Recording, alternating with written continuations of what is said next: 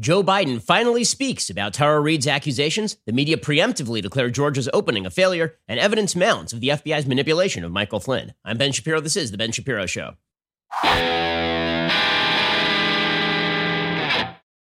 Ben Shapiro Show is sponsored by ExpressVPN. Surf the web with peace of mind. Sign up now at expressvpn.com/Ben. We're going to get to all of the news in a moment. Joe Biden finally speaks. It's like Garbo speaks for people who are movie history literate. There was an actress named Greta Garbo, very famous silent actress. And when she finally appeared in talkies, that was the big headline, was Garbo speaks. Well, Joe Biden is unable to put together English sentences and has been hiding out in his basement for a while. And he'd been completely silent about the Tara Reade allegations. Now he has finally spoken, and it didn't go awesome. We'll get to that in just a second. First, let's talk about the fact that you're lounging around right now, but you also need to look decent for your Zoom meeting that is going to be taking place later today. The boss doesn't want to see you once again in those ratty old sweatshirts. He doesn't want to see you with the ratty old sweatshirts and the unkempt hair. Look good and be comfortable with Tommy John. Tommy John has something for everyone, no matter what your working from home situation is. From super soft and breathable underwear for answering emails in bed to loungewear for when you are running to get takeout, Tommy John is here to keep you comfortable right now. Tommy John is offering all customers 25% off site-wide. Treat yourself. Upgrade to a few pairs of Tommy John underwear in the softest, most breathable fabrics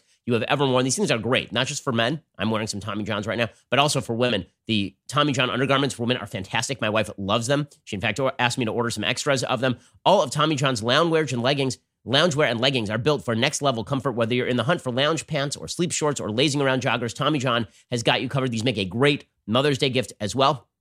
Remember, get your order in before May 7th, and you can ensure delivery by Mother's Day. Tommy John is so confident in their underwear that if you don't love your first pair, you can get a full refund with their best pair you'll ever wear, or it's free guarantee. Tommy John, no adjustment needed. Once you go Tommy John, you won't go back. Hurry to TommyJohn.com/Ben right now for 25% off your order. That is TommyJohn.com/Ben for 25% off right now. TommyJohn.com/Ben. See the site for details. TommyJohn.com/Ben. Okay, so Joe Biden's had himself a rough 24 hours, a very rough 24 hours. So here's what happened.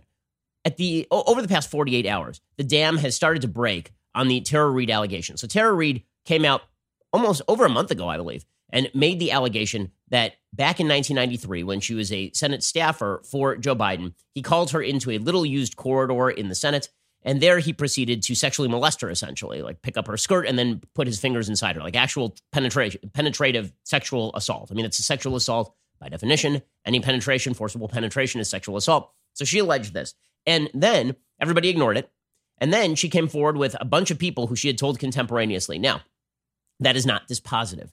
For people in the media who don't understand the word dispositive, dispositive means that does not mean that the case is disposed of because of these allegations, meaning just because you told somebody at the time something happened doesn't mean it went down that way, doesn't mean that you remembered correctly, but it does mean that you've been telling the story for 30 years, that you didn't make it up in the last 5 minutes. So Tara Reade originally had a couple people she had told. She told her mom, she told her brother. Her mom called into Larry King Live and actually made a sort of oblique reference to it back in 1993. And then it turned out there were two additional people who said on the record that she had told them about this allegation. So all of this starts to mount because, after all, the Democratic Party has been pushing the Believe All Women #MeToo movement for years, mainly to get Trump. Remember, nobody cared about Harvey Weinstein in Hollywood for years, and then Trump was elected, and it was like, okay, we're going to have to get rid of all these bad, terrible men.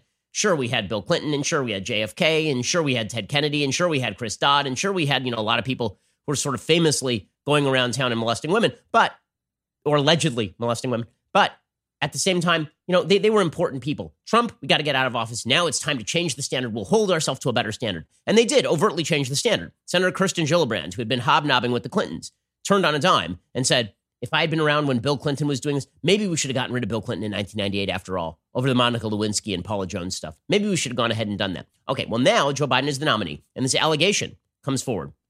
And Joe Biden's original strategy is, we'll put out a statement denying it, and then that's all we're going to do about it. We're just going to sit here silently. And the media basically go along with this. Tara Reade, the person who made the allegation, is not asked on a single national news show. There's an entire article in the New York Times yesterday about this by Ben Smith, who's actually doing a pretty good job over at the New York Times. He used to be the editor-in-chief over at BuzzFeed. Now he's reporting over at the New York Times. He's their media columnist. And he says, the mainstream American media in 1999, for reasons that are hard to explain or excuse today, got cold feet on a credible allegation of rape against the president. He's referring to Juanita Broaddrick. After NBC News sat for weeks on an exclusive interview, Broaddrick went on to the only people who would listen to her, Mr. Clinton's partisan enemies at the Wall Street Journal editorial page. That move helped turn her straightforward allegation into a weaponized political story. And while Americans watching at home could make up their own minds about Juanita Broaddrick's credibility, they were left with new reasons to shake their head at the media. The same thing is about to happen again. A former Senate aide for Joe Biden, Tara Reade, has accused the presumptive Democratic presidential nominee of sexually assaulting her in 1993. Reporters have found other accounts that indicate she's been telling her version of events for a long time. There are, as with Juanita Broaddrick, reasons to doubt her story. There aren't good reasons not to hear her out. And yet, Reade told me Wednesday the only offers she's had to appear on television have come from Fox News, including a call from primetime host Sean Hannity. She has so far turned them down. She said, I've been trying to just kind of wait to get someone in the middle. I don't want to be pigeonholed as a progressive. I don't want to be pigeonholed as a Trump supporter. CNN, NBC, MSNBC, whose DNA, even a pandemic, is politics, have covered her on their websites and on air, but have not put her on camera. Reade said they're not offering to put me on TV. They're just doing stories. No anchors, nothing like that. She'd most like to tell her story to a network television anchor she admires. CBS's Gayle King is one, she said, but they haven't called. So she is planning to accept Fox News' offer for an interview to air this weekend, but with someone a little more up the middle. Apparently, she's going to talk with Chris Wallace. That is something that she has been considering. Ben Smith says some of the reasons this story seems muffled right now are fairly straightforward. The global coronavirus pandemic. There's also the way Miss Reade first tried getting attention, mostly on Twitter, stumbling forward with no PR person and no attorney. She says, I emailed Ronan Farrow like 4 times to the point of stalking, and I didn't hear back. Now, of course, he's one of the investigative reporters on this. Reade said that she had meant that Farrow had not initially responded to her, but they were now actively communicating. Then she found partisans willing to hear her out. Remember, this allegation first aired on a Bernie Sanders, pro-Bernie Sanders podcast by a woman named Katie Halper. Then The Intercept, which is also a leftist website, reported that a friend and brother of Miss Reade's recalled her describing the incident. The traditional media waded in carefully, then Business Insider had to report it. The reporter, Rich McHugh, had first taken the story to Vanity Fair, and Vanity Fair wouldn't publish it. Can you imagine Vanity Fair not publishing Christine Blasey Ford's story? Of course not. The broadcast television networks CNN and MSNBC have covered the story on their websites, but there's been no clear explanation for why Reade was not booked on mainstream TV. CNN and MSNBC declined to explain why they have not booked a woman who is, whether you believe her or not, one of the few newsmakers right now who could cut through the pandemic. The posture is all the more strange. I mean, this is a great piece by Ben Smith. He's actually being honest here. The posture is all the more strange because at this point, it's essentially symbolic. In 1999, you could argue that NBC's decision to hold back Lisa Myers' interview with Broaddrick had real political consequences. Taped in January, as the Senate took up impeachment charges against Clinton, it didn't air until after the Senate voted not to convict the president in February. Back then, the only way Americans were going to hear her voice was on television. But these days, if you want to judge Reade's story, you can listen to the original podcast interview. You can find her talking about it in different places. So it's pretty amazing that TV has refused to have Tara Reade on, and it does demonstrate the bias of the media. Remember, Christine Blasey Ford was put on the cover of Time magazine with her face comprised of various quotes from her about all the horrible things that had happened to her in a hero's pose, holding up her hand and taking the oath to tell nothing but the truth, the whole truth. But Tara Reade, they won't even have on national TV. They'll have on clowns like Sean Penn to talk about the global pandemic, but they won't have on Tara Reade, who's making an actual allegation of direct sexual assault against a presidential candidate.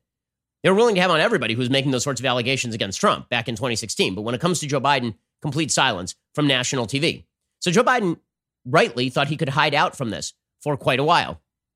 And now it turns out, by the way, that Joe Biden is doing more to hide out from the story.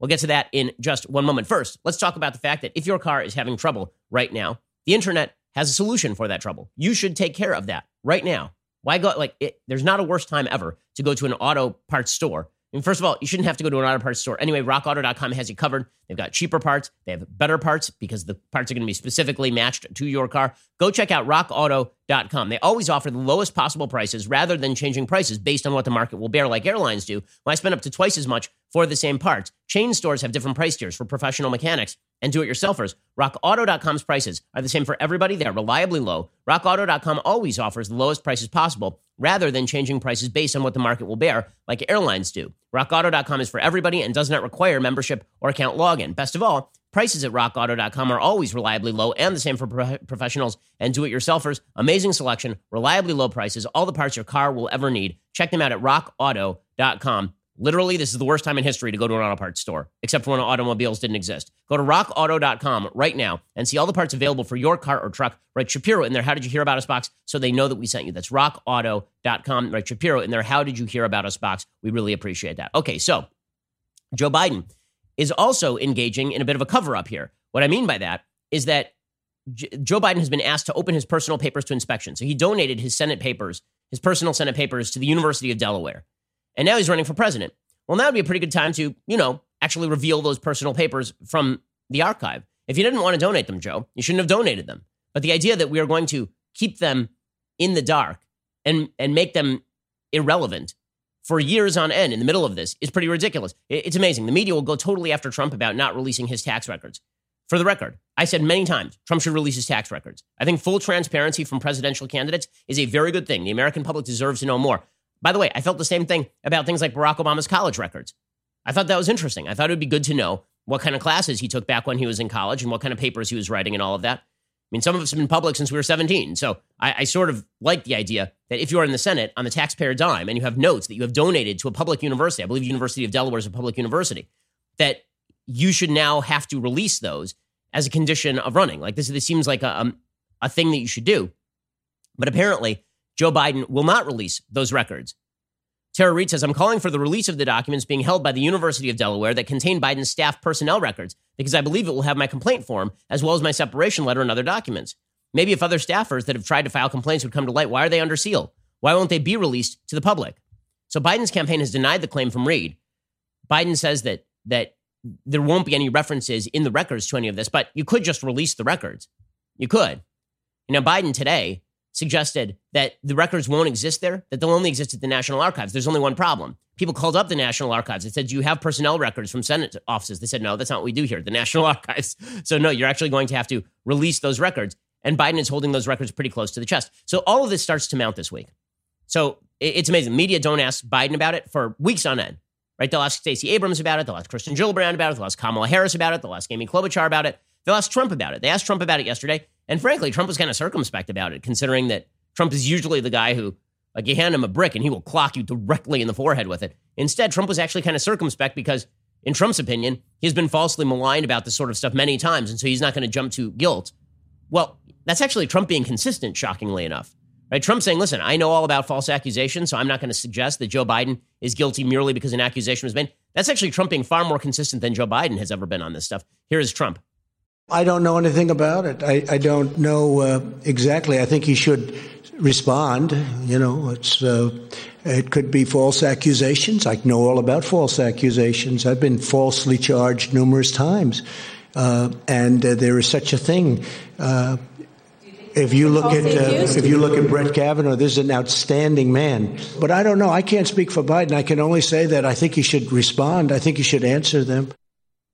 Okay, and that is a fairly circumspect answer again from the president of the United States. So in the middle of all this, again, the momentum is gaining. And then Joe Biden has himself a couple of awful days, awful political days. Here's an example. Yesterday, Joe Biden was on national TV, and Joe Biden literally suggested on national TV, quote, I view myself as a transition candidate. My job is to bring the Mayor Pete of the world into this administration. So he's openly acknowledging that he's not actually the candidate for president, that he is just a dead person, right? You can't openly acknowledge that and run for president. I mean, if he had said that on the stage, imagine if he had said that on the stage. Imagine if he had said on the stage, listen, I got nothing new to offer. People know my name. I'm kind of a corpse. And, if you elect me, then Mayor Pete will be president. Mayor Pete would have been like, I'm right here, dude. Like, if people want me, they can vote for me. Why exactly would you vote for a guy who, in a general election, who is actually Kamala Harris, or who is actually Mayor Pete, or who is actually Amy Klobuchar? I mean, that's an amazing statement. He's basically betting that people hate Trump so much that he's elected president. That may not be a bad bet, but it's a horrible campaign tactic, suggesting that you are running, not because you have a vision for the country or because you add anything to the political debate, but because you're an empty vessel who is likely to collapse and die 2 years into your term. This is the first time in my lifetime that the VP selection is actually going to matter a lot. If Joe Biden selects Kamala Harris, Donald Trump will run against Kamala Harris. He will not even run against Joe Biden. He will say Joe Biden has said he's a transition candidate. Joe Biden is senile and not healthy. By the way, Joe Biden does look senile and not healthy. And that is perfectly acceptable to say. People say, oh, that's ageist. No, it's not ageist. There are plenty of 80-year-old people who don't look like Joe Biden. I used to take violin lessons from a guy named Abram Stern, amazing violin teacher. He was 80, vibrant, totally with it, not Joe Biden. Okay, we all know this. Maybe it's impolitic to say this. Too bad. In a presidential race, there's no such thing as impolitic. By the way, everybody on the left has been speculating that Trump is a few apples short of a barrel for a long time. So suggesting that Joe Biden he's not even Joe Biden of 8 years ago, right? Joe Biden cannot string sentences together. I'll show you proof that Joe Biden can string sentences together, actually. Here's a video yesterday of Joe Biden suggesting that what he wants to do about coronavirus is fly flags at half staff in the White House. This is his big suggestion to cure coronavirus, is that he's going to lower the flag to half staff at the White House. Wow, problem solved, Joe. And this was a video the campaign released because they thought it made Joe Biden look good. Joe Biden looks like he cannot string a sentence together. He repeats himself no less than twice in the course of about a 45-second video. He stumbles over himself, and his big suggestion for curing coronavirus is he is going to lower the flag at the White House, which is just, wow, problem solved here, Joe. Here's the the presidential candidate for the Democrats. It's April the 29th. By the end of this month, we would have lost more people of the coronavirus dead than we lost in the entire Vietnam War. Americans lost in the entire Vietnam War. And I think the president should lower the flag on the White House to half-mast to recognize their loss and all they leave behind, all those families they leave behind. Many of them were first responders who gave their life trying to save other lives. Folks, I think if he does not do that, when I'm president, I promise you that's what I'll do. They should be recognized. They thought that this was a good video for Joe Biden. So he's campaigning as a corpse. The problem is, a corpse who allegedly sexually molested someone in 1993 is not quite as good a candidate as a corpse who didn't do that, right? Who doesn't have those allegations out there.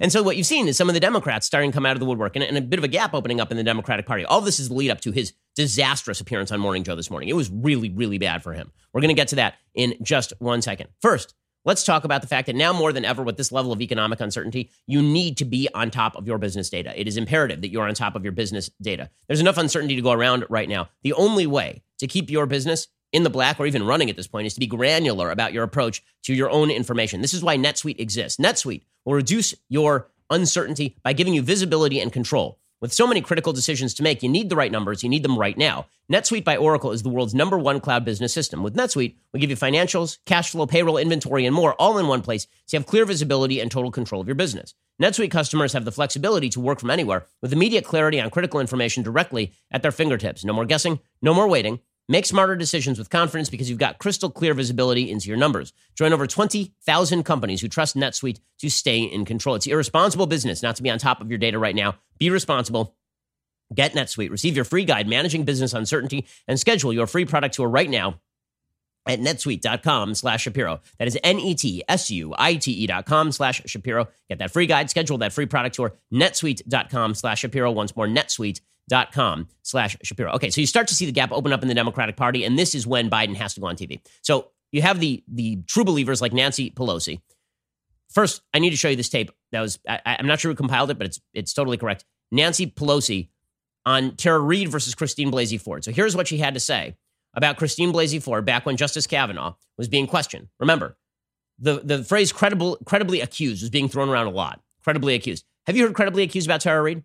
There is more evidence that Tara Reade actually has been telling the same story for 30 years than there ever was that Christine Blasey Ford was telling the truth.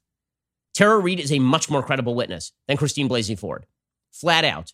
Christine Blasey Ford made an allegation and not a single thing that she said was verifiable. None of it.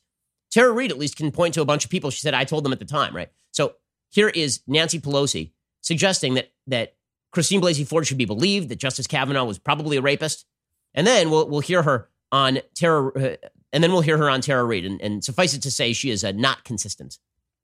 There's been statements from his campaign, or not his campaign, but his former employees who ran his offices and the rest, that there was never any record of this. Instead of asking questions, the Republican leadership fears the truth. There was never any record, and that nobody ever came forward or nobody... Really? They're so afraid of the truth, and they're so afraid of a woman, Dr. Christine Blasey Ford, for the truth that she will tell. Wow. So that's what she had to say about Christine Blasey Ford way back when. Tara Reade, very different story. Yesterday, Pelosi was asked about this, and she started getting angry at reporters. By the way, we've been told that every time a politician gets angry at a reporter, ever since Donald Trump, that this is an attack on the free press.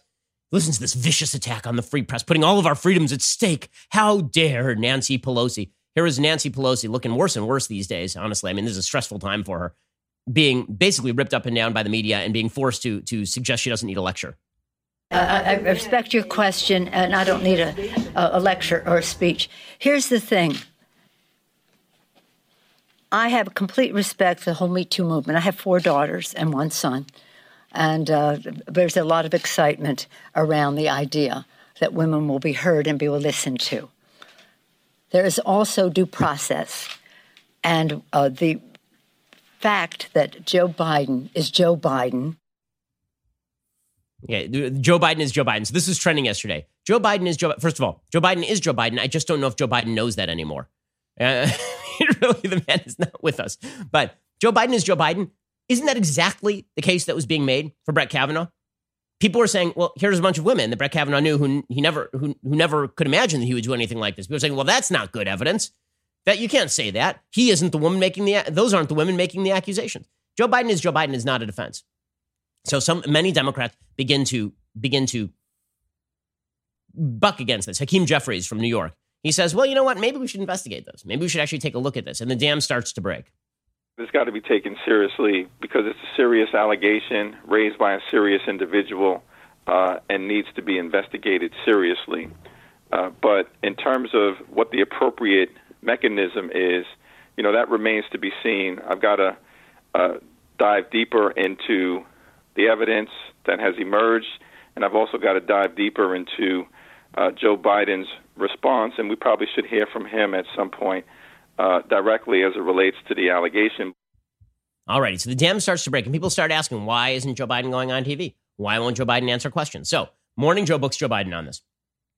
And this morning, Joe Biden appears on Morning Joe, presumably because he thinks he's going to get a fairly warm treatment. After all, Mika and Joe are not exactly warm to President Trump these days. This is not 2016 anymore. In 2016, they were fairly friendly with Trump all the way through the primaries. Then, of course, Trump turned into Orange Man bad. But Joe Biden probably expected fairly easy treatment. Instead, Mika Brzezinski clocked him with just a cartoon mallet. She went directly at him, and she asked precisely the kinds of questions that Democrats were asking about Brett Kavanaugh. And by the way, people who are angry at Mika, you should have been angry when Democrats were asking this stuff about Brett Kavanaugh or about Donald Trump.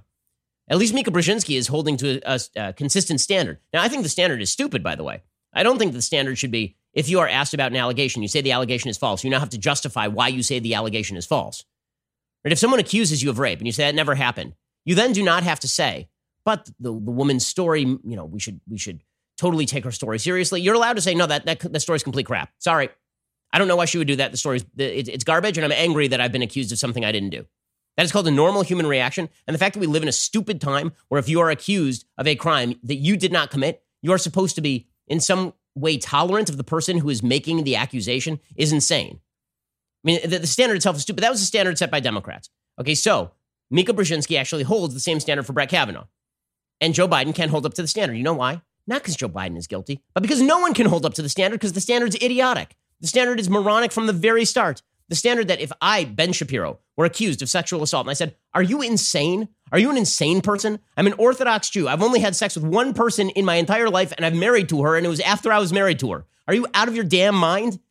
And whoever makes that accusation is scurrilous. It's disgusting. And if I were to say that, people are like, oh, you're not respecting the woman. Why the hell should I respect someone who's making a false accusation about me? Right? It's an idiotic standard.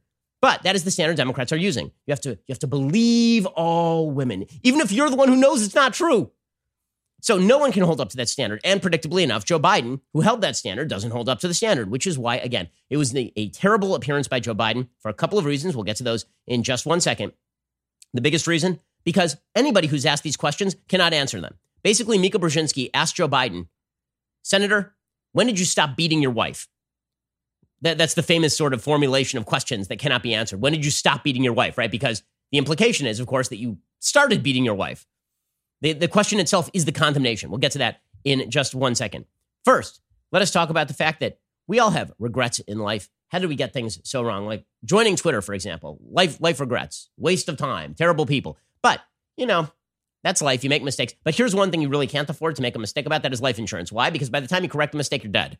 We really need to make sure that you have that life insurance as a responsible human being. This is why you need PolicyGenius.com. PolicyGenius makes finding the right life insurance a breeze. In minutes, you can compare quotes from the top insurers and find your best price. You could save $1,500 or more a year by using PolicyGenius to compare life insurance policies. Once you apply, the PolicyGenius team will handle all the paperwork and the red tape for free.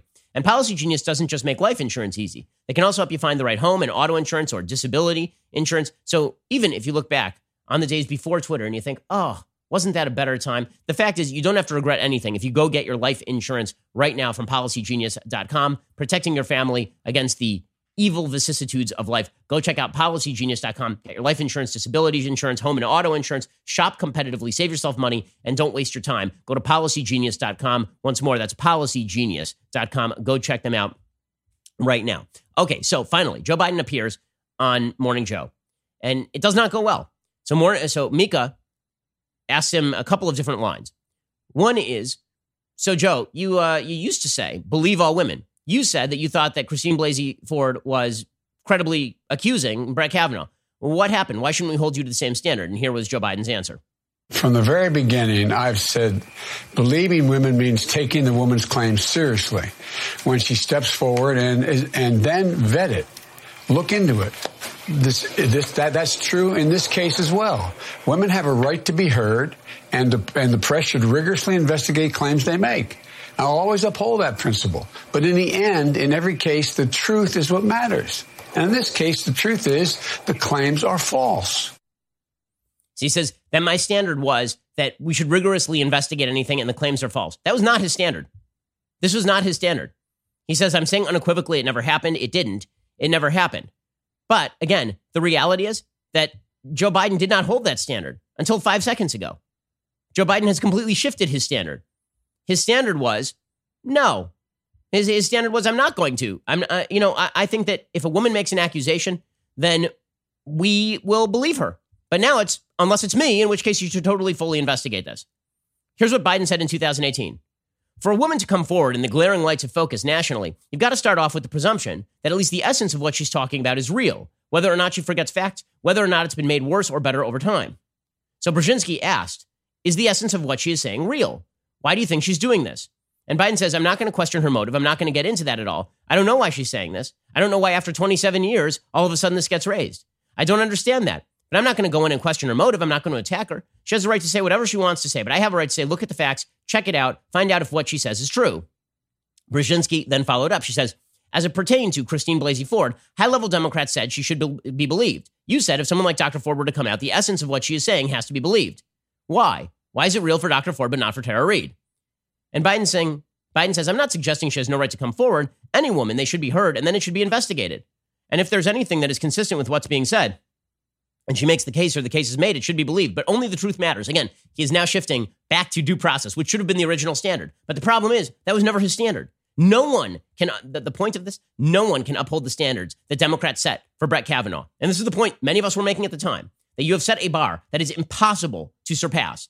It is impossible. It is literally the guilt is the accusation, because believe all women have to be taken seriously no matter how outlandish their claims, no matter if they're claiming that Brett Kavanaugh was lining up women and boofing them in high school, and that boof actually meant not getting drunk, but raping people, right? The whole thing was ridiculous. And Joe Biden held by that. And then she asked another follow-up, Mika Brzezinski, along the same line. She said, Stacey Abrams said during the Kavanaugh hearings, I believe women. I believe survivors of assault should be supported and with voices heard. Kirsten Gillibrand tweeted, do we believe women? Do we give women an opportunity to tell their story? We must be a country that says yes every time. They now both support you. Are women to be believed unless it pertains to you? And Biden says, women are to be believed, given the benefit of the doubt. If they come forward and say something that they said happened to them, they should start off with the presumption that they are telling the truth. Then you have to look at the circumstances and the facts, and the facts in this case do not exist. They never happened. Okay, so now he is shifting his standard, which makes him look pretty bad because, again, the standard was never capable of being upheld. And maybe Democrats are willing to allow this sort of shifting standard, and maybe it's better for the world if we go back to a rational standard. I think it is. But let's just acknowledge what happened here, that the Democrats shifted their standard from Nina Burleigh's Time magazine piece in which she claimed that she would perform a Lewinsky on Bill Clinton in order to maintain the propriety of abortion. Right? They moved from we don't care about sexual assault if it's a Democrat to every woman must be believed when it was Donald Trump who was in the crosshairs. And then they moved from that to, it'd be great, due process when it's Joe Biden back in the crosshairs. So just understand there are no standards for Democrats. None. I've held the same standard all the way through. Allegations have to be substantiated by actual evidence. That should be the standard for all of these things, should it not? Okay, now, Joe Biden was asked on Mika Brzezinski about the document release over at University of Delaware. And he seems stunned that he's even being asked the question. Now he's released a statement trying to clarify. Here he was being stunned. I mean, first of all, Joe Biden has a perennial look of being stunned these days because he is not with us. But here's Mika Brzezinski and Joe Biden. There are no personnel documents. You can't do that. You wouldn't, for example, if you worked with me or I worked for you and you had my income tax returns, you had my whatever. They're private documents. They're not they don't get put out in the public. So they're not part of the public record that in fact is that any senator or vice president or president has in their documents. So question. Why did you give them to the University of Delaware? Like, basically, you're okay with people perusing your notes, just not right now. So then you shouldn't have turned them over, buddy. Okay, he puts out a full statement today. And the gall of the man. Here's Joe Biden's full statement that he put out on Friday morning. Quote, April is Sexual Assault Awareness Month. Every year at this time, we talk about awareness, prevention, and the importance of women feeling they can step forward, say something, and be heard. That belief that women should be heard was the underpinning of a law I wrote over 25 years ago. To this day, I am most proud of the Violence Against Women Act. So, each April, we are reminded not only of how far we have come in dealing with sexual assault in this country, but how far we still have to go. So, again, he's being, I'm going to use the phrase, credibly accused, because I guess now that's the phrase that we use, credibly accused of sexual assault. And he opens his statement with, here are all the great things I've done for women. I was reliably informed that it does not matter whether you've treated women well your entire career. That has no relevance to a sexual assault allegation. I was reliably informed of that when it came to both Donald Trump and Brett Kavanaugh, actually. Biden continues, when I wrote the bill, few wanted to talk about the issue. It was considered a private matter, a personal matter, a family matter. I didn't see it that way. To me, freedom from fear, harm, and violence for women was a legal right, a civil right, and a human right. And I knew we had to change not only the law, but the culture. So we held hours of hearings and heard from the most incredibly brave women. We opened the eyes of the Senate and the nation. We passed the law. In the years that followed, I fought to continually strengthen the law. So when we took office and President Obama asked me what I wanted, I told him I wanted oversight of the critical appointments in the Office on Violence Against Women at the DOJ, and I wanted a senior White House advisor appointing directly to me on the issue. Both of those things happened. As vice president, we started the It's On Us campaign on college campuses to send the message loud and clear that dating violence is violence and against the law. We had to get men involved. So there's this long preamble about all of these wonderful things that he has done for women. And then he says, it's on us and it's on me as someone who wants to lead this country. I recognize my responsibility to be a voice, an advocate, and a leader for the change in culture that has begun but is nowhere near finished. So I want to address allegations by a former staffer that I engaged in misconduct 27 years ago. Well, no, the allegation is that you forcibly sexually assaulted her, not that you engaged in misconduct. He says, they aren't true. This never happened. While the details of these allegations of sexual harassment and sexual assault are complicated, two things are not complicated. One is that women deserve to be treated with dignity and respect, and when they step forward, they should be heard, not silenced. The second is that their stories should be subject to appropriate inquiry and scrutiny. Again, there's that shifting standard. Appropriate inquiry and scrutiny apparently did not involve, actual scrutiny and inquiry for Christine Blasey Ford or any of the women Donald Trump was involved with or any of the rest of this. Responsible news organizations should examine and evaluate the full and growing record of inconsistencies in her story, which has changed repeatedly in both small and big ways. But this much bears emphasizing. She has said she raised some of these issues with her supervisor and senior staffers from my office at the time. They, both men and a woman, have said unequivocally she never came to them and complained or raised issues. News organizations that have talked with literally dozens of former staffers have not found one, not one, who corroborated her allegations in any way. Indeed, many of them spoke to the culture of an office that would not have tolerated harassment in any way, as indeed I would not have. There is a clear critical part of this story that can be verified. The former staffer has said she filed a complaint back in 1993, but she does not have a record of this alleged complaint. The papers from my Senate years that I donated to the University of Delaware do not contain personnel files. It is the practice of senators to establish a library of personal papers that document their public record, speeches, policy proposals, positions taken, and the writing of bills. There's only one place a complaint of this kind could be, the National Archives. There's only one problem with this. This is not true. This is not true. Okay, it is Nicole Einbinder, who is a reporter for, I'm trying to see which outlet, Business Insider. She says, this is not right.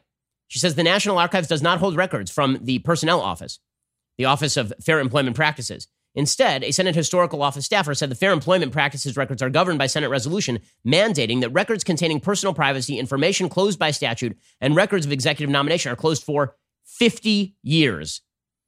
That staffer said that the rules for filing a complaint to the Office of Fair Employment Practices were complicated, and it was possible a staffer attempting to do so without proper guidance may not have taken the necessary steps to get an investigation started.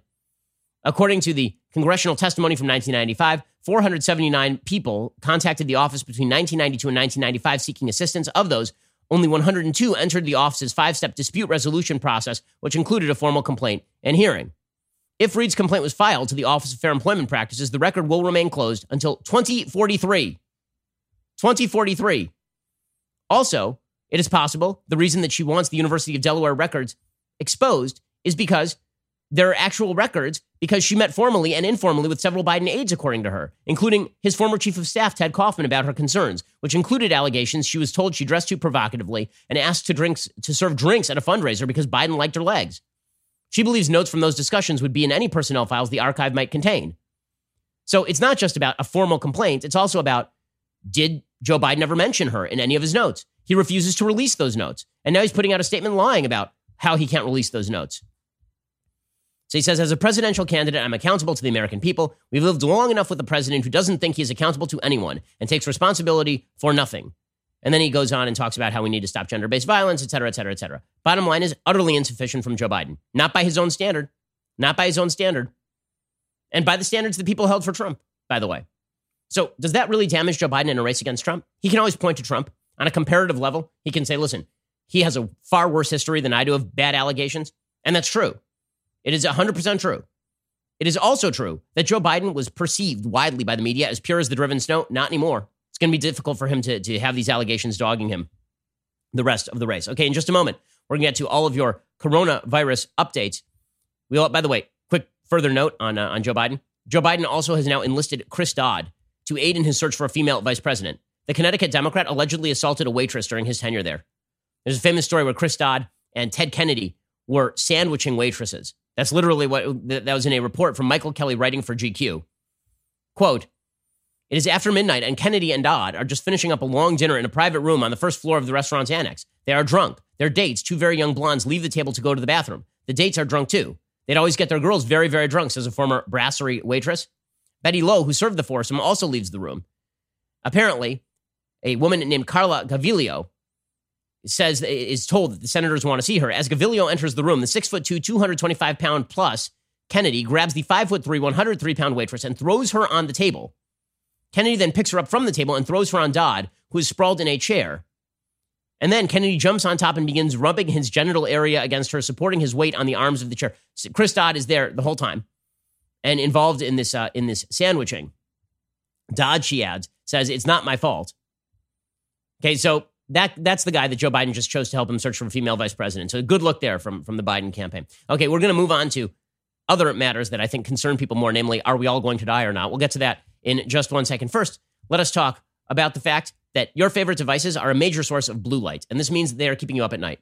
Right? If you are playing with your phone right before bed, it is likely to keep you up. You're on your screen so much now because we are all stuck at home. It is very important to protect your eyes from that blue light. It can give you headaches. It can keep you awake at night, which leads to greater stress levels. What you need is a good-looking pair of Felix Gray glasses. There are lots of situations where you could get involved in eye strain, gives you headaches. Common symptoms from spending too much time in front of screens are things like blurry vision and tired eyes. Stop with the blue light. Instead, get the Felix Gray glasses. I have a pair. I wear them a lot. They are great. Many blue light glasses don't actually filter enough blue light, especially in the range that matters. Screens produce the most blue light at a certain point in the spectrum, namely 455 nanometers. Most clear blue light lenses only filter about 2 to 3% in that range. But Felix Gray uses a proprietary filtering technology to filter 15 times more blue light in the same exact range. Order online. The glasses will ship directly to you with a hard case and lens cloth included. By the way, these things are much more durable. You'll actually see people marketing blue light glasses online where the film is sort of painted on them and then they start cracking and they start bubbling and they fall apart really easily. Not Felix Gray. This stuff is going to last you a lifetime. This week, only Felix Gray is giving you 15% off all glasses at felixgrayglasses.com/Ben. Head on over to felixgrayglasses.com/Ben.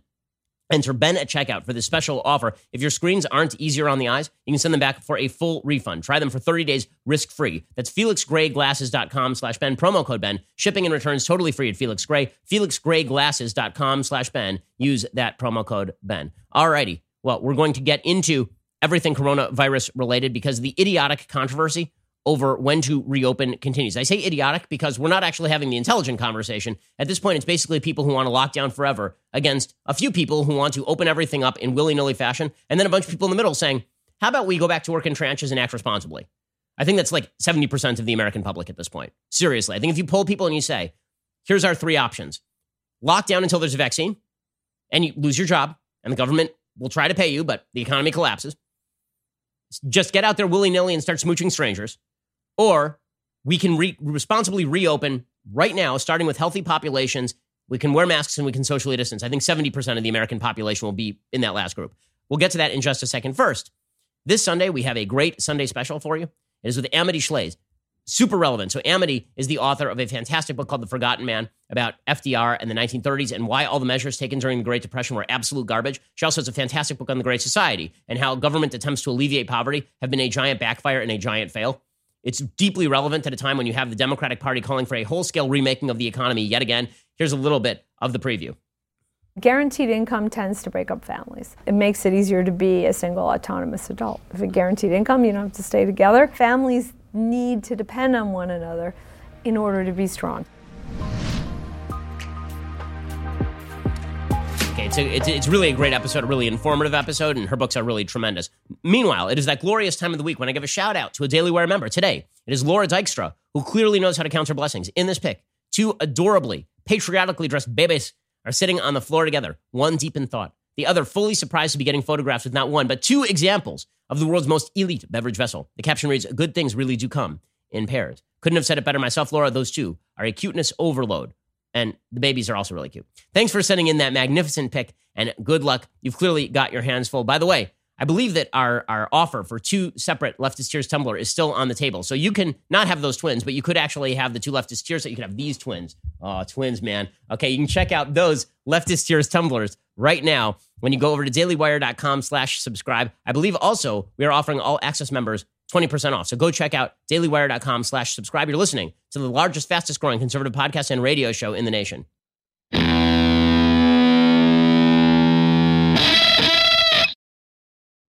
It seems that many in the media now have a vested interest in locking down forever. And the case they are making is not that they have a good alternative, that locking down forever is even credible. It is not credible. People are going to go out. They are. And politicians understand right now, because of the media coverage, that the best available option for them is blame Trump for the economy and then take credit for saving lives by locking down your city or locking down your neighborhood. Unless you're a responsible governor, in which case you are looking to responsibly reopen. And there are some bipartisan responsible governors. Again, you're looking at people like Jared Polis in Colorado looking at reopening. He doesn't get any sort of media play because they're too busy, the media, turning this into a polarized political issue when it shouldn't be politicized. Here's the narrative the media are now generating. The media is that if you want to reopen in any way, it's because you don't care about human life. That is and this follows hard on the Joe Biden line. So Joe Biden has been saying since the beginning of the week, his new line is, we need to fly flags at half staff, that this is going to fix everything. So I played that clip a little bit earlier of Joe Biden stumbling and bumbling his way through that suggestion. Within 4 hours, the New York Times on its front page put a piece suggesting that President Trump is mean and doesn't care about dead people.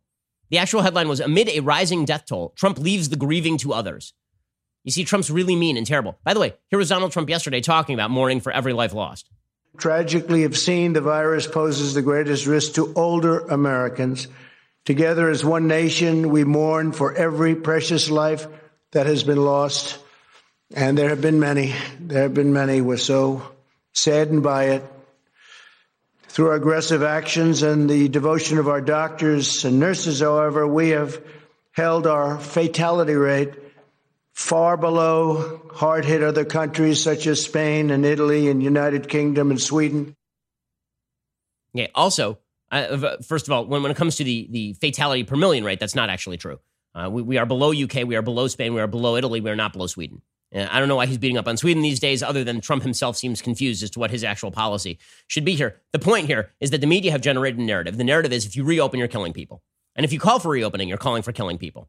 And so they're going to pick on Trump here. The headline at the New York Times was, as the death toll from the coronavirus over 8 weeks surpasses the total American military casualties in 8 years of major combat in Vietnam, Mr. Trump has led no national mourning. That sentence in and of itself demonstrates how stupid the media coverage is. It's Peter Baker from the New York Times. This is not a war. This is not a war of choice like Vietnam. This is not we got in and then military strategy decided how many people would die. That is not how this works. Like this is a pandemic disease. Are you insane? Anybody who makes a Vietnam War comparison, it's amazing. You get blasted by the media if you compare this to the flu, because it is not like the flu in terms of deadliness or ease of spread. But it's a lot more like the flu than it is like the Vietnam War. The Vietnam War was not contagious, you morons. The Vietnam War was about military strategy. I'm going to need a way in which this is like the Vietnam War other than there are a lot of dead people. It is utterly unlike the Vietnam War. And yet you keep hearing this comparison because the idea is that it's Trump's Vietnam. Always, it's Trump's Katrina. It's Trump's Vietnam. It just, come on. It's just irresponsible nonsense. And again, all of this is driving a narrative. The narrative is that you're very mean and very bad if you try to reopen the economy. And the media love picking the nuts, right? They like picking on the people who are being most irresponsible in protesting this sort of stuff. So, for example, yesterday, there were a bunch of protesters who descended on the Michigan Capitol because the Michigan legislators are voting on whether to extend the stay-at-home orders. And in the dumbest possible fashion, protesters show up carrying guns. And by the way, I will note, even this was miscovered by the media. Here's what's dumb about this. Screaming at police officers who are attempting to enforce social distancing, getting right in their faces while the police officers are only wearing medical masks, which means that the police officers are protecting others from being infected. But a medical mask, unless it's an N95, is not going to protect you from being infected by others because you intake air every time you breathe. Getting right in the faces of police officers who are just trying to protect legislators and keep people safe is idiotic. Do not do it. It is idiotic. And showing up here with guns as though you're going to invade the Capitol is a horrible look. It is a stupid look. I've been saying for a while, you want to protest this stuff? Go right ahead and protest it. Here's how you should do it. You should go to the Capitol. You should socially distance. You should wear a mask because the whole point you're making is you're responsible enough not to infect tons of other people. You're responsible enough to be given your freedom. So when you appear to be irresponsible and crazy, all you are doing is giving the other side the baton to smack you with. It's really, really stupid. Okay, these were bad optics. It was stupid optics. Again, I think most of the people there are well-meaning. I think most of the people there are correct that the economy should reopen, but you're really doing the opposite of what you are intending to do with stuff like this. And the media loves it, right? The media are totally into it. By the way, when I say the media miscovered even this, let's be frank about this. It is not against the law to come to the Capitol with a gun unless they can show hostile intent.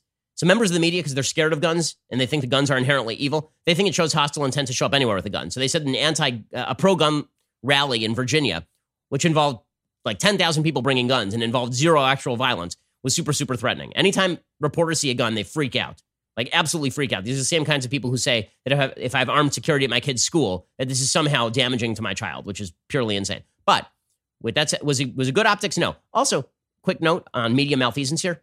Every single one of those protesters was temperature checked before they entered the building. That doesn't mean they're coronavirus free. There's asymptomatic transmission. It does mean that these people were nonviolent enough to submit to a temperature check before entering the Michigan Capitol. Okay, put all that aside.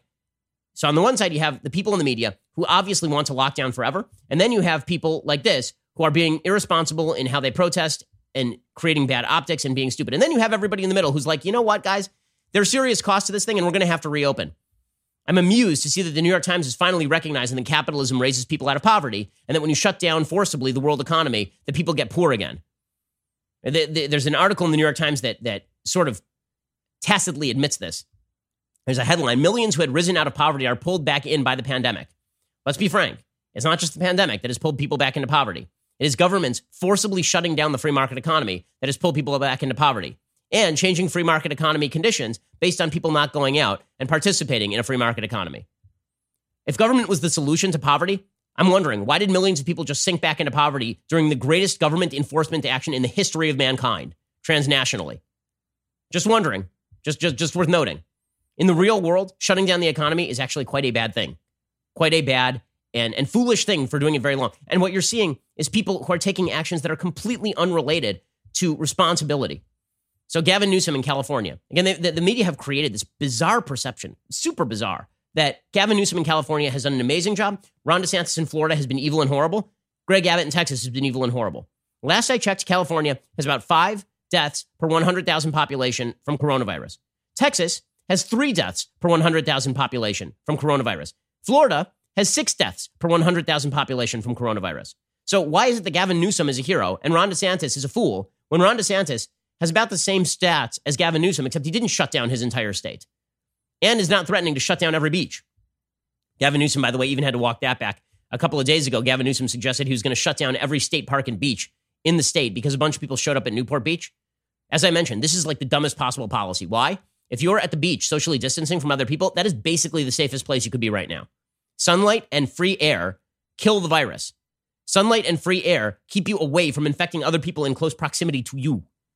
Like there was a study from China count them, 2 cases of coronavirus transmission in the open air, and it was apparently 2 people talking to each other at like 1 foot distance with no masks. So Gavin Newsom had to walk that back. He said that he's only going to close state and local beaches in Orange County, which means, of course, now he's closed LA County, right? LA County is closed. Orange County is closed. So what is everybody going to do? They're going to drive to San Diego. They're going to drive to Oxnard. That's all that's going to happen. And then there'll be overcrowding there. Because when you squeeze people out of certain areas, they go to other areas, you idiot. They're going to go to the city parks that aren't closed. People are doing that here. In the area where I live, we're just going to drive over to Burbank or Pasadena. Right? We're not going to stick around in LA County. We're just going to drive over to another city that isn't completely insane. In Washington, D.C., there are officials saying the city may not reopen for 3 months. For another 3 months in Washington, D.C. To this point in Washington, D.C., there have been a grand total of 190 deaths. And they're going to shut the entire city of Washington, D.C. for another 3 months. Based on what? To accomplish what? A testing and tracing regimen that is only operative to prevent spikes? You know, by the way, when you're first going to see those spikes, you're first going to see those spikes not in the testing and tracing regimen, not unless you ramp up the testing to millions per day. You're first going to see it in hospital cases, when people suddenly spike in a particular area. I'm all for testing and contact tracing, but can we stop pretending that is a utopian solution in which the virus stops spreading and that the R goes below 1 because of testing and tracing? In a country of 330 million people where asymptomatic spread of the disease is prevalent and we have over 1 million cases that we've already identified, 900,000 of them that are still active. Okay, none of this is going to happen in the near future. So let's be real about this. There's stupid people who just say, go out there and swap spit with your local neighbors, no matter your age, doesn't matter. There are very few of those, very few. Then there are the media elite who are like, locked down forever, and anybody who suggests differently is evil and terrible. And then there's everybody in the middle. And guess what? Everybody's going to end up in the middle. Every single person who is not insane is going to end up in the middle, no matter what the media try to push here. Okay, they're not going to listen to Dr. Karen Landman over at the New York Times saying Georgia went first and it screwed up. Because guess what? Somebody was going to have to go first. And there's no evidence that Georgia screwed this up. And if you just say, oh, well, there will be an elevation in cases, guess what? That's called reality when you let people out of lockdown. Of course, there's elevation in cases. Frankly, I'm kind of shocked that we still are not getting national data on who exactly is dying and from what. There are stats out today, by the way, that demonstrate that the vast majority of people who are dying, again, and who are young, are people who have serious underlying conditions, not just hypertension if you're under 50. People who are obese, people who have HIV, people who have asthma. If you are young and you are healthy, statistically speaking, you are not going to die of this disease. Okay, the chances of you dying of this disease, I read the stats yesterday, are extraordinarily low for young people. And so what you're going to start seeing is everybody treating this like Sweden. That's what's going to happen. And that's the responsible way to treat this thing. It's just everybody's late on it, of course. And the polarized media production here is something to behold. Okay, time for some things I like, and then a quick thing that I hate, or not so quick thing that I hate. So, things I like today. So, there is a series that came out in 2018 on FX, I believe. It is now on Netflix. It is a miniseries called Waco, about the Waco assault by the federal government. And it is the most absurdly libertarian series in the history of television. I mean, absurdly libertarian. Because the entire series is basically about how the FBI, like all other federal agencies, is staffed by people who are self-interested, by people who want to maximize their budget and not lose their jobs, and how they will use the elements of law enforcement in order to maximize their political upside and take risks with the lives of other people that are completely unjustified. That's really what this is about. The series traces the FBI and its activities from Ruby Ridge through Waco. It starts off with Ruby Ridge. Now, a lot of people are not old enough to remember Ruby Ridge. Frankly, I don't really remember Waco particularly well. It happened in 1993. I was 9 at the time, and I didn't follow it too closely. But Ruby Ridge was a situation in which there was a gun charge that was brought against this guy who was sort of a quasi, with accusations were that he was a white supremacist. He was a sort of libertarian anarchist, and he had a farm up in a place called Ruby Ridge in Idaho. And the federal government came in, the ATF and the FBI came in, and they proceeded to negotiate with him for like 2 minutes. And then the FBI got in a gun battle with his son and killed his 13-year-old son. They shot his 13-year-old son to death in a kind of confrontation in the woods. Then they proceeded to shoot his wife and kill his wife. Then he came out. He was convinced to come out by negotiators with the FBI. He was put on trial for the gun charge, and he was acquitted. So the FBI went in guns blazing in a situation for a gun charge. This underscores a basic point that I've always made. When you are calculating whether a law is worth enforcing or making, understand that at the end of every law is the threat of death from the government. Every single law, the threat of death from the government exists at the end of that law. Why? Because let's say that you have a high flush toilet and you violate an EPA standard because your toilet flushes too much water. And the federal government comes to your door and they say, we're going to fine you. You say, I'm not paying that fine. They say, we're going to lien your property. You say, well, I'm not leaving my property. And they say, well, then we're going to come arrest you. You say, well, I'm not going with you. At the end of every law is if you resist the law, they will shoot you. Right? So knowing that, you should take pretty seriously the kind of laws that we make in this country. Understanding that most people are not going to resist the law, understanding that most people will pay the fine, understanding all of that, and understanding that there are certain areas where there is interest in regulation, right? You are going to have to regulate people from damaging each other. But if you are doing something that doesn't damage another human being and the federal government is threatening to murder you over it, then that's kind of a big problem. Okay, the series kind of makes that point with regard to the Branch Davidians in Waco. So the Branch Davidians were not good people. I mean, the Branch Davidians were engaged in a cult in which the leader of the Branch Davidians, David Koresh, was essentially engaged in sexual assault of young girls, in which he was engaged in polygamy, in which he was fathering children by other men's wives with their permission. But some of these people were girls. I mean, it was like one of them was 14 when he married her. Pretty gross stuff. But the series makes the point that pretty much all of this was legal in the state of Texas. And even the gun charges that the ATF went into police could have been alleviated with like a $25 fine. Okay, and so they went in, guns blazing, and 130 to a compound of 130 people. 76 people die, including 25 children. And the series traces like every step of this in apparently fairly accurate fashion because they were consulting with somebody who was inside the compound and ended up escaping at last minute. And they consulted with Gary Nesner, who was the negotiator on behalf of the FBI. The series, there's a case to be made the series is too sympathetic toward Koresh, that it should have that it really should have examined more of the bad stuff that Koresh was doing. But as people in the series point out, right, there's an actual radio host in the series who is talking about it almost as running commentary. The ATF is not enforceable child abuse agency. And there were accusations that Koresh was abusing children. We have agencies for that, right? We have Child Protective Services. That's not the ATF's job. The ATF going in guns blazing over gun charges that were fairly minute, and then basically bringing tanks into the area for political gain is fairly insane. Here's a little bit of the trailer. It's disturbing stuff. And again, it is a great reminder that we should be very careful about the power you give to the federal government because you never know when that power of the federal government is turned against you, and that power is enormous. The government, as I've said before, is a giant gun. And at the end of every law is that giant gun. So be very careful how you deploy that giant gun. You've looked to me to be your leader, to guide you on this journey. But I'm no leader. I'm a follower, just like you. God has instructed me to stay here and wait for his sign. This is our time to prove through suffering that we are worthy of the miracle that's to come.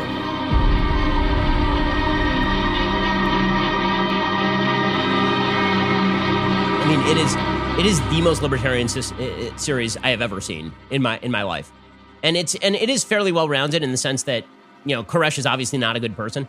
Koresh is obviously a bad guy, but he is a true believer in his own shtick. They don't make it as though he's a cynical user, which he may very well have been, right? He may have been a guy who just wanted to shut up everybody else's wife, and so he created a false prophecy in which he had to shut up everybody else's wife, and people went along with it. But the series is pretty definitive on its own view that the federal government is responsible for the deaths inside that compound. Right? It does not make any bones about the idea that this was not a mass suicide, that this was, in fact, the federal government completely blowing it. It's worth watching, as it is an excellent reminder for all those who love government force and are willing to use it in nearly any circumstance, that it's all fun and games until the government decides that you're the bad guy based on whatever pretext they can raise that day. Okay, time for a thing that I hate.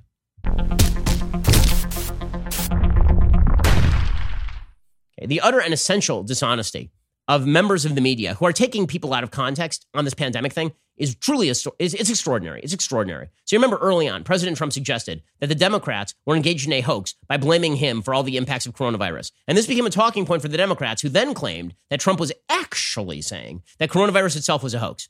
He never said coronavirus itself was a hoax, but this became the talking point. And Nancy Pelosi went on TV and repeated it every day. It didn't matter. It was a for Pinocchio claim, according to the Washington Post. Did not matter. It has been trotted out ever since to claim that President Trump claimed that coronavirus itself was a hoax. Well, now the Democrats have a second round of this. So Jared Kushner, who's a chief advisor to the president, he goes on television and he says, listen, the federal response to this thing has been a success story. Not the coronavirus is a success story. The federal government's response to this is a success story because we responded as governors need us to respond. Here's what Jared Kushner said, and then we will explain, and then we'll show how it has been deliberately twisted by members of the media to suggest that Jared Kushner is celebrating 60,000 dead Americans. It's just, this kind of stuff is just sheer garbage. Here is Jared Kushner on Fox and Friends the other day. We're on the other side of the medical aspect of this, and I think that we've achieved all the different milestones that are needed. So the government, federal government, rose to the challenge, and this is a great success story. And I think that that's really, what needs to be told. Okay, so again, he is saying that the federal government's success here is a story that needs to be told. 100% true. 100% true. All you have seen, you saw it for weeks.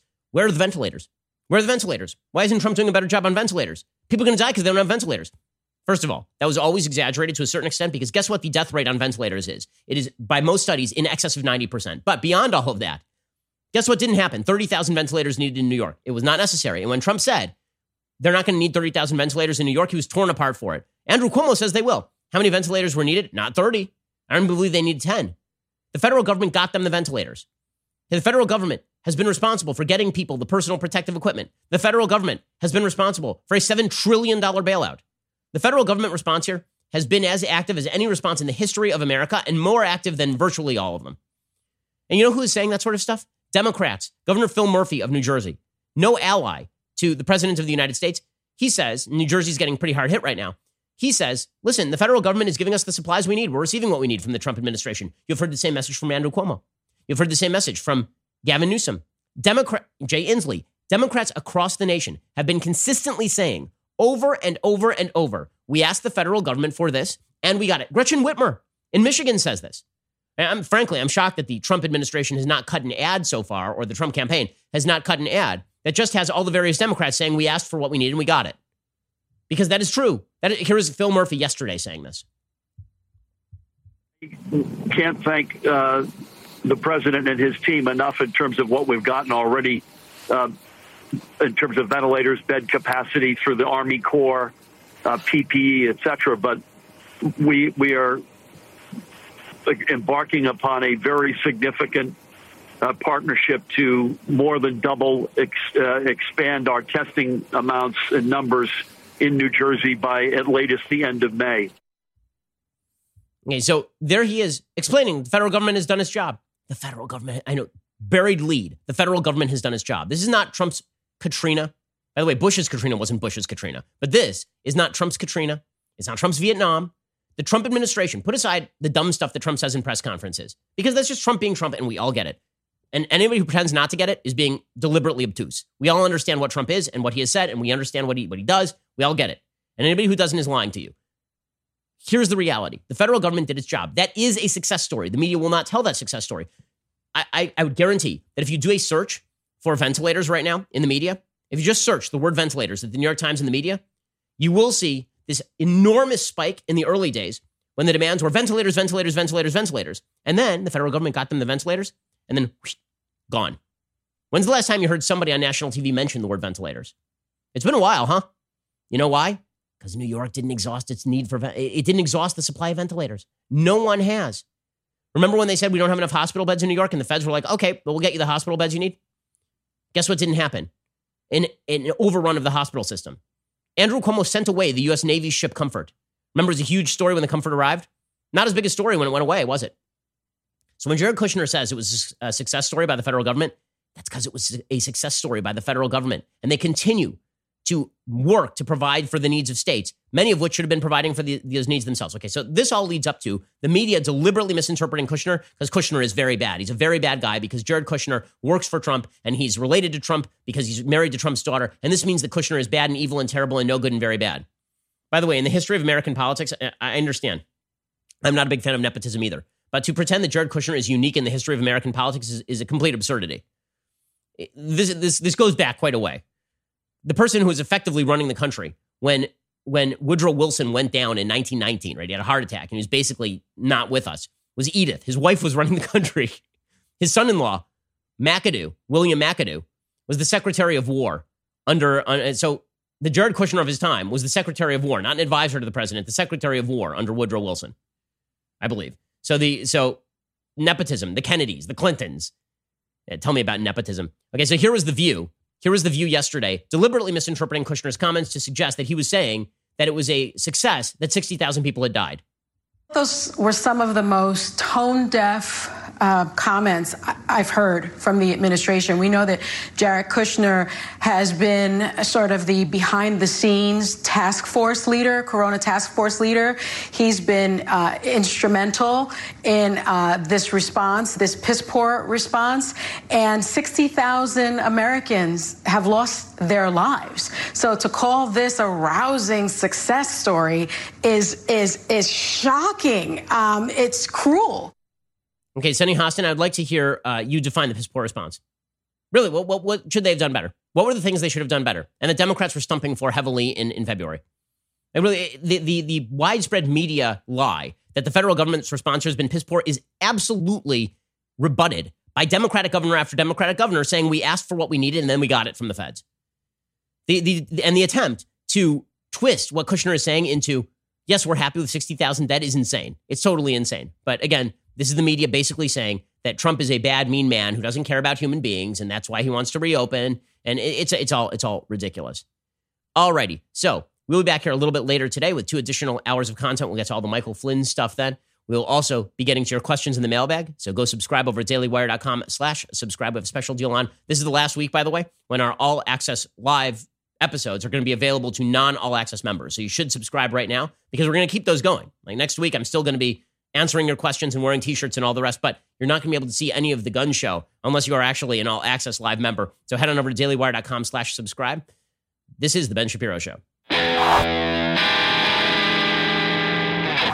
If you enjoyed this episode, don't forget to subscribe. And if you want to help spread the word, please give us a 5-star review and tell your friends to subscribe too. We're available on Apple Podcasts, Spotify, and wherever you listen to podcasts. Also, be sure to check out the other Daily Wire podcasts, including The Andrew Klavan Show, The Michael Knowles Show, and The Matt Walsh Show. Thanks for listening. The Ben Shapiro Show is produced by Colton Haas, directed by Mike Joyner, executive producer Jeremy Boring, supervising producer Mathis Glover and Robert Sterling, assistant director Pavel Wydowski, technical producer Austin Stevens, playback and media operated by Nick Sheehan, associate producer Katie Swinnerton, edited by Adam Sayevitz. Audio is mixed by Mike Coromina. Hair and makeup is by Nika Geneva. The Ben Shapiro Show is a Daily Wire production. Copyright Daily Wire 2020. You know, the Matt Walsh Show, it's not just another show about politics. I think there are enough of those already out there. We talk about culture because culture drives politics and it drives everything else. So my main focuses are life, family, faith. Those are fundamental, and that's what this show is about. I hope you'll give it a listen.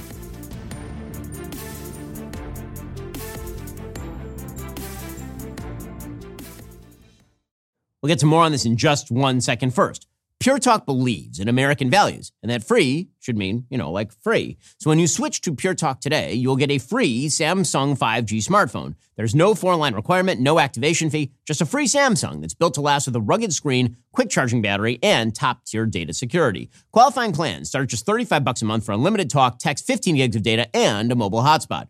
Pure Talk gives you phenomenal coverage on America's most dependable 5G network. It's the same coverage you know and love, but for half the price of the other guys. The average family saves almost $1,000 a year. So I challenge you to choose a company that actually doesn't hate your guts and shares your values. Let Pure Talk's expert U.S. customer service team help you make the switch today. Go to puretalk.com/Shapiro to claim your eligibility for your free brand new Samsung 5G smartphone and start saving on wireless today. Again, go to puretalk.com/Shapiro to switch to my cell phone company. I've been using them for years. They're fantastic. You'll love them as well. Go to puretalk.com/Shapiro and claim your eligibility on that free brand new Samsung 5G smartphone. Start saving.